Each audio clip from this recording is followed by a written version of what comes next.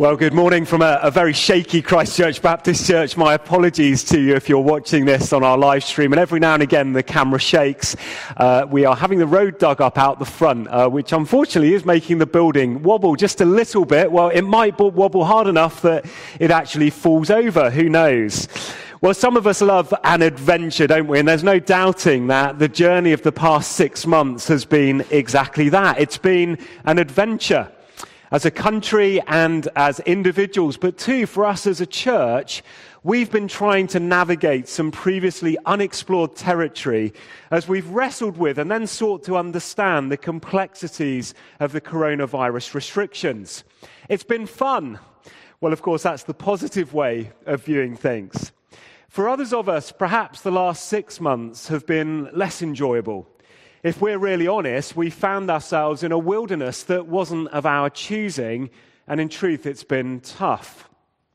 Well, I really hope that this morning, regardless of how you look back at the journey of the last 6 months, that you'll be encouraged, because our God is a God who loves to meet us on our journey. And he has a funny habit of doing exactly that when we find ourselves in what we might call the wilderness, be that metaphorical or be that actual. Our God is the God who has a track record of breaking into the challenges that we face and then doing something new. Well, perhaps the best story that's captured in the scriptures about God breaking into a wilderness experience is the story of Moses leading the Israelites through the wilderness. They are literally in a physical wilderness. Maybe you already know the story. God blesses them daily with manna in the desert. And the story is captured in Exodus chapter 16 in the Old Testament of the Bible. So if you want to try and find it in your Bible, feel free to do so now. Well, whilst you do that, let me give you a bit of the context. God's people, the Israelites, have left the relative comfort and the security of Egypt, and they find themselves wandering around in a place called the Desert of Sin. The Desert of Sin. What an ominous sounding name. Now, to me, it doesn't sound like a good place to be, and yet in his wisdom, God has allowed his people to be in that place. Sometimes God allows us to endure the wrestle of a wilderness experience because there's a work he wants to do in us that he otherwise wouldn't be able to do if we were living in relative comfort. Now, at the point we join the story today, it's only 1 month since the Israelites, or the Hebrews as they're sometimes known, had seen God deal with their enemies through the 10 plagues. Egypt was the greatest power in the world at that time, but in a contest of power, God wins hands down. It's only been 1 month since the parting of the sea. It's just 1 month since their great deliverance from Egypt.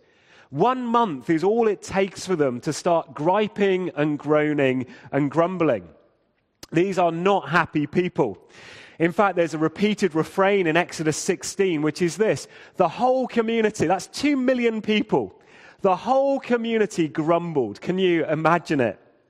What we have here is a bunch of whingers and moaners, and they are properly bending Moses' ears and making sure that he knows full well that they're not best pleased with him. In fact, it's so bad that in verse 3 they say this: if only we died in Egypt where we had lamb stew and all the bread we could possibly eat.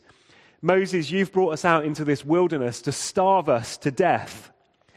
Well, the bottom line was this: they didn't want to go God's way, they wanted to go their way. God's way was forwards, their way was backwards. Now, I guess all they were simply doing is what all of us do, or at least attempted to do, when life gets tough. We start looking in the rearview mirror and we hanker after the good old days. Now, of course, the truth is things actually weren't that great in Egypt. They seem to have forgotten the fact that in Egypt they were living in slavery, but compared to the wilderness that they were now in, their memories, their faulty memories, told them that Egypt was indeed a bed of roses. Now, here's the problem with grumbling, which I've discovered to be true in my own life. Grumbling has a habit of exaggerating the positives of the past at the same time as magnifying the negatives of the present. I wonder how many times in the past 6 months you felt the same way that I have in a few moments, where you've kind of said to God, Lord, give me back the good old pre-COVID days.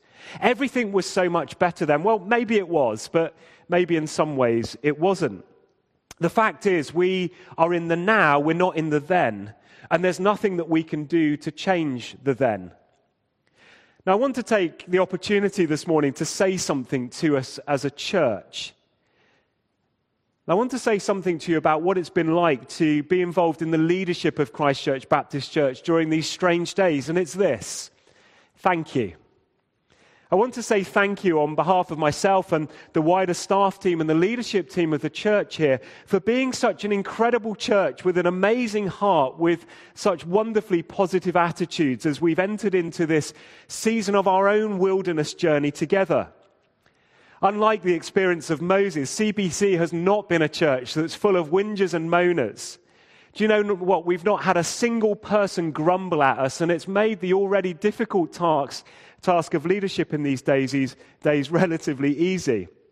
And we want to say thank you. We've not received a single one of those dreaded letters of complaint that nearly always land on your desk on a Monday morning. In fact, our experience has been quite the opposite. As a church, we've had to be really agile, haven't we, to do things in ways that we otherwise wouldn't have done them. And praise God, we're continuing to see Jesus at work in our midst. We're continuing to see lives transformed by the gospel. We're continuing to see people walk in ever-increasing intimacy with God. We have folk joining our Alpha course who are new to the church to explore faith for the first time. We've had 60-plus people join us for our online prayer course during these strange days, and they've been blessed by experiencing prayer differently ever since. 70% of our church community and family are involved in our small groups. Stacks of new folk have joined us online for our worship services, but loads of folk have joined us too online for our regular prayer gatherings. Our children and our young people, even now, are out meeting in imaginative and creative ways that otherwise we wouldn't have experienced in our pre-COVID days. You know, the coronavirus might have changed the way that we engage with one another as church, but we're still being church, even though the church has left the building. It's exciting to be part of such an amazing church community, and we simply want to say thank you. I feel so blessed because I have minister friends who I know are not having such a good time. You see, it seems to me that you have two choices when you recognize your need in life. Your choice is to be a grumbler, or you can go to the Lord with a sense of thankfulness. And we simply want to say thank you for being thankful. Grumbling most often shows the inward state of our hearts. And if that's true, then your heart, then our hearts as a church must be in a good place, even though things are tough. Grumbling is contagious, isn't it? And isn't it fantastic that in the middle of one pandemic, we're not having to deal with another pandemic, a second pandemic, the pandemic of moaning. Compared to Moses, we are living the leadership dream. Thank you. Well, let's turn to our scripture verses for this morning. I'm going to read from Exodus chapter 16, verses 1 to 15. The text says this: "The whole Israelite community, 2 million of them, set out from Elim and came to the desert of Sin, which is between Elim and Sinai, on the 15th day of the second month after they'd come out of Egypt. In the desert, the whole community grumbled against Moses and against Aaron. The Israelites said to them, 'If only we died by the Lord's hand in Egypt. There we sat round pots of meat and ate all the food we wanted. But you've brought us out into this desert to starve this entire assembly to death.' And then the Lord said to Moses, 'I will rain down bread from heaven for you. The people are to go out each day and gather enough for that day. In this way I'll test them, and I'll see whether or not they'll follow my instructions. On the 6th day, they're to prepare what they bring in, and that will be twice as much as they gather on the other days.' So Moses and Aaron said to all the Israelites, 'In the evening, you will know that it was the Lord who brought you out of Egypt. And in the morning, you will see the glory of the Lord, because he's heard your grumbling against him. Who are we that you should grumble against us?' Moses also said, 'You will know that it was the Lord when he gives you meat to eat in the evening and all the bread you want in the morning, because he has heard your grumbling against him. Who are we? You're not grumbling against us, but you're grumbling against the Lord.' Then Moses told Aaron, "Say to the entire Israelite community, 'Come before the Lord, for he's heard your grumbling.'" While Aaron was speaking to the whole Israelite community, they looked towards the desert. And there was the glory of the Lord appearing in the cloud. The Lord said to Moses, "I've heard the grumbling of all the Israelites. Tell them at twilight you will eat meat, and in the morning you'll be filled with bread. Then you will know that I am the Lord your God." That evening quail came and covered the camp, and in the morning there was a layer of dew around the camp. When the dew was gone, thin flakes of frost on the ground appeared on the desert floor. When the Israelites saw it, they said to each other, "What is this?" For they did not know what it was. Moses said to them, "It is the bread that the Lord has given you to eat." So we read here in the text that God provided for the Israelites on a daily basis. Our God is a God of his promise. What he says will happen, will happen. And we see that in our story today. There was always enough. No one went without. No one had to store up food from the day before because God provided for them on a daily basis, even though there were leftovers from the day before. If you read on from the point where I stopped reading in verse 20, you discover that there were those who tried to keep food until the next day, but when they went to eat it, it was covered in maggots and it was starting to go stale. Hoarding stinks. So what's the learning point here? Well, God wanted the Israelites to trust him on a daily basis. God's people had no need to rely on God's provision from yesterday because God had promised that there would be fresh bread for today. God didn't want the Israelites to exist on that which was old and infested and stale. Of course, the message for all of us in our walk with God is that he longs for us not to want to exist spiritually on what we had yesterday. God longs for us not to exist spiritually on that which is old and infested and stale, yesterday's leftovers, but instead he wants us to look to him for fresh provision. Every day he wants us to come to him in prayer. Every day he wants us to read his word. Every day he wants us to encourage and be encouraged by the people who are taking the adventure of life with us. The challenge, of course, is that we shouldn't be satisfied with having prayed yesterday. We shouldn't be satisfied with having read our Bible yesterday. We shouldn't be satisfied with the encouragement that we gave or the encouragement that we received yesterday. Because yesterday's blessings will start to go stale and they'll lose their freshness very quickly. Well, that's the kind of big picture message of this text. That God has infinite supplies of grace to meet all of our needs, and we must daily take the effort to lay hold of him.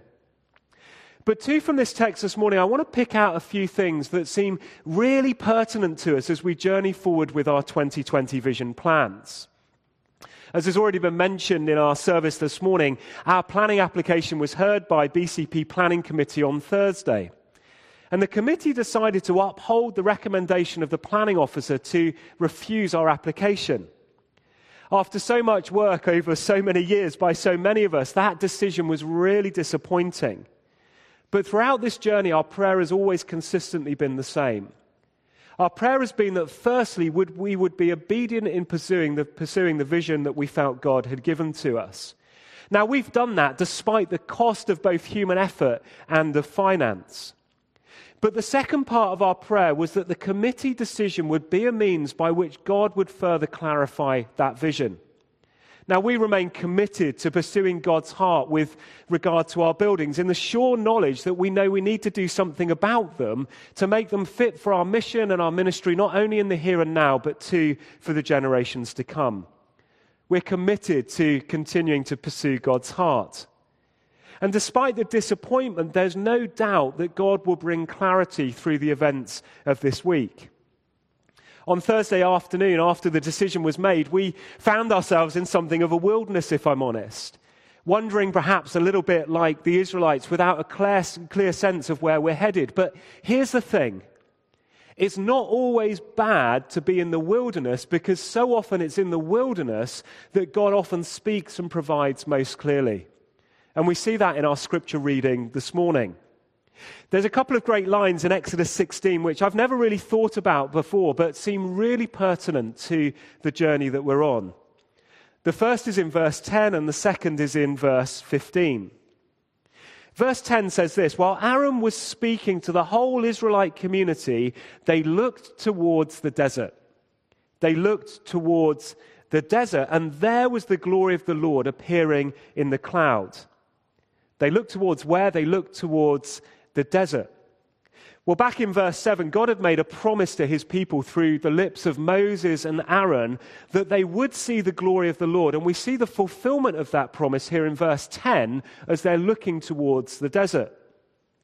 God's glory was revealed when his people looked towards the wilderness, towards the place where they didn't really want to go, where maybe it was scary to go. He didn't reveal his glory when they looked back towards Egypt, which was the place where they were moaning and groaning that they wanted to go back to. Now, I think there's a challenge for us here too.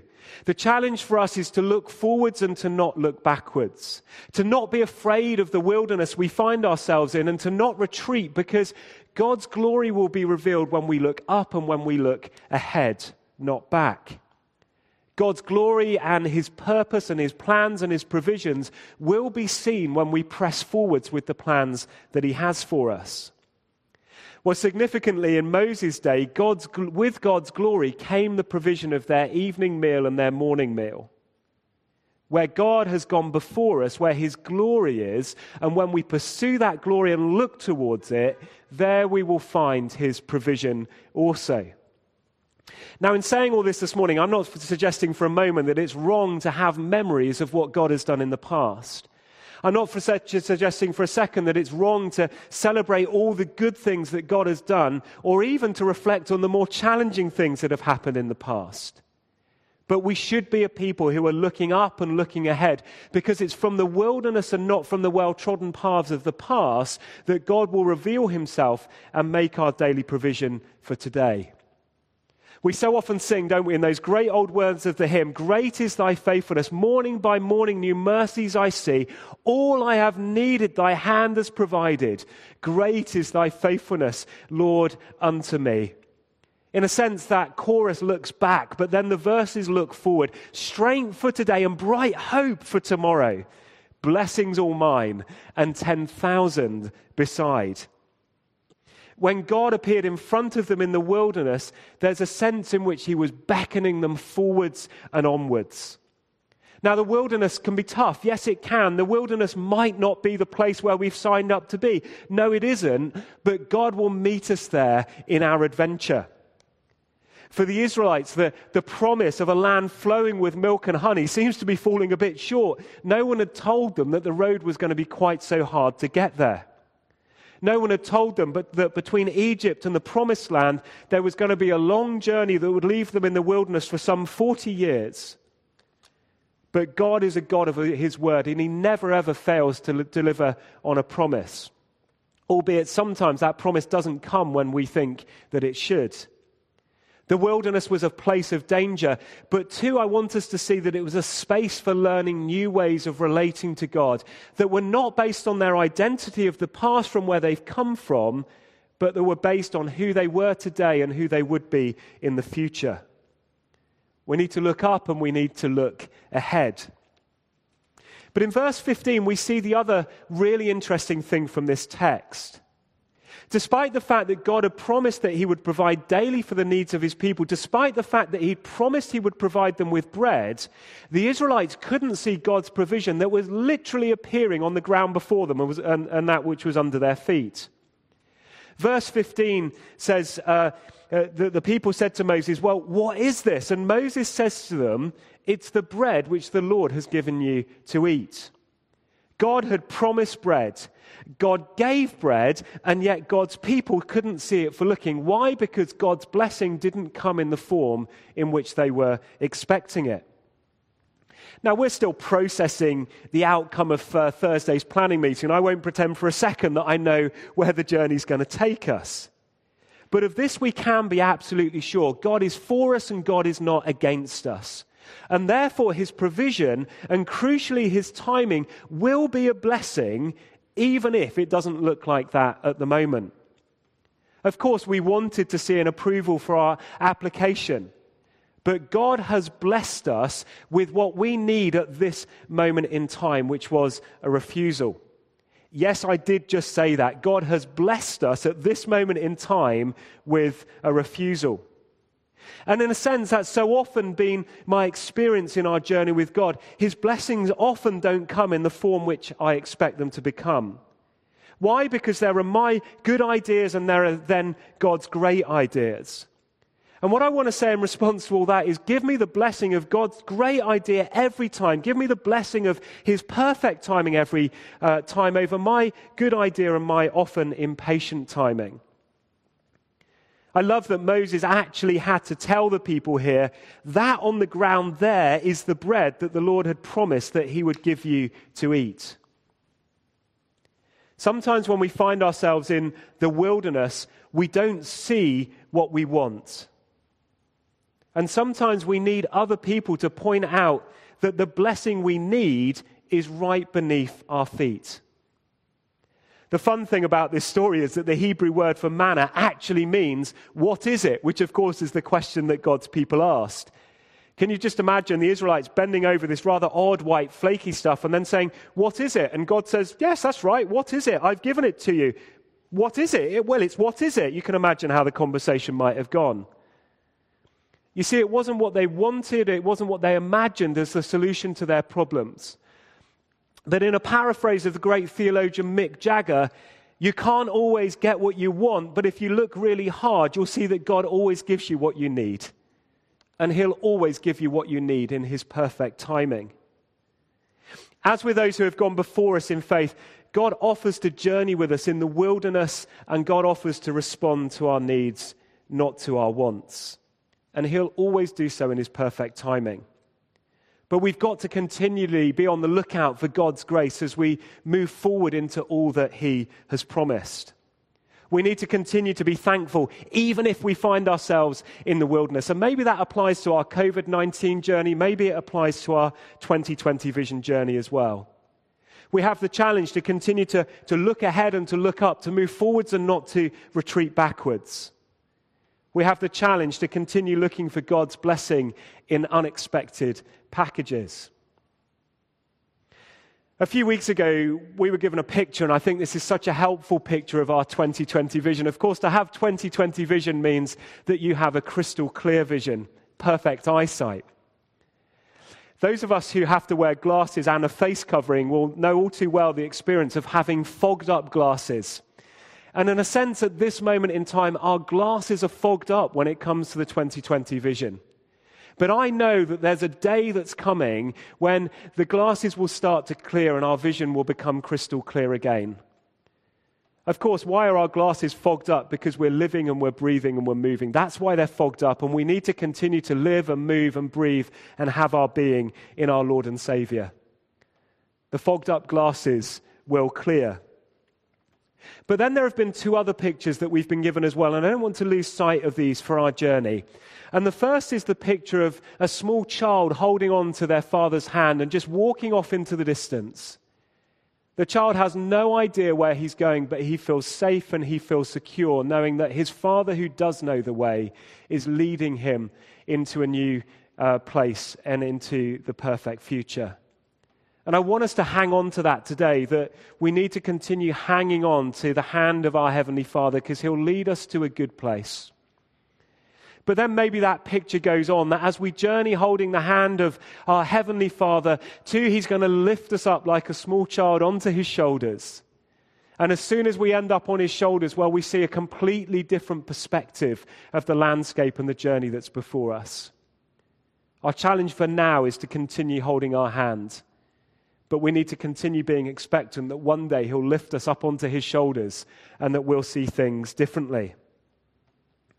Isaiah 43 verse 19 says this, and with this I finish before I pray. See, I am doing a new thing. Now it springs up. Don't you perceive it? I am making a way in the wilderness and streams in the wasteland. I'm making a way in the wilderness. Let's pray together. Lord, we thank you so much for the journey of the last few years. And Lord, we confess our disappointment. We confess that it's not the outcome that we wanted, but maybe actually it's the outcome that we needed for your perfect timing and for your perfect plan to be discovered. And Lord, I want to thank you for our church community, a church community that's been so encouraging, a church community that has been thankful during this time when we could have become a bunch of grumblers. Lord, I want to thank you that you gave us a vision that we're continuing to pursue. And Lord, as we continue to pursue that vision, even in a place of wilderness, help us be a people who look up and who look ahead. But Lord, give us eyes to see your provision when it comes, which sometimes will come in a package we don't expect, but it will come in a package that perfectly meets our needs. Lord, for our fogged up glasses at the moment, we pray that that fogging would begin to clear. We pray that you would make us a people who cling on to your hand as you lead us forward, knowing that in your hand there's safety and there's security. But too, Lord, we look forward to that day when we get to ride on your shoulders and we'll see things with a whole new perspective. Thank you, Lord, that you are the God of your promise. And what you promise, you will do. And Lord, as a church community, we surrender ourselves to your perfect timing. Lord, we thank you today that you are able to do what we can't do. We thank you today that you will never, ever fail. We thank you today that you are an almighty God. We thank you today that you're greater than all we ask, that you're greater than all we could ever imagine. We thank you that you have done great things and you will continue to do great things. And Lord, we thank you today that in Jesus you've defeated the grave and that you've raised your Son to new life. Lord, thank you that you are able and therefore you make us overcomers. Lord, we commit ourselves afresh to this incredible journey with you and the adventure of faith, wherever it may take us. In Jesus' name, amen.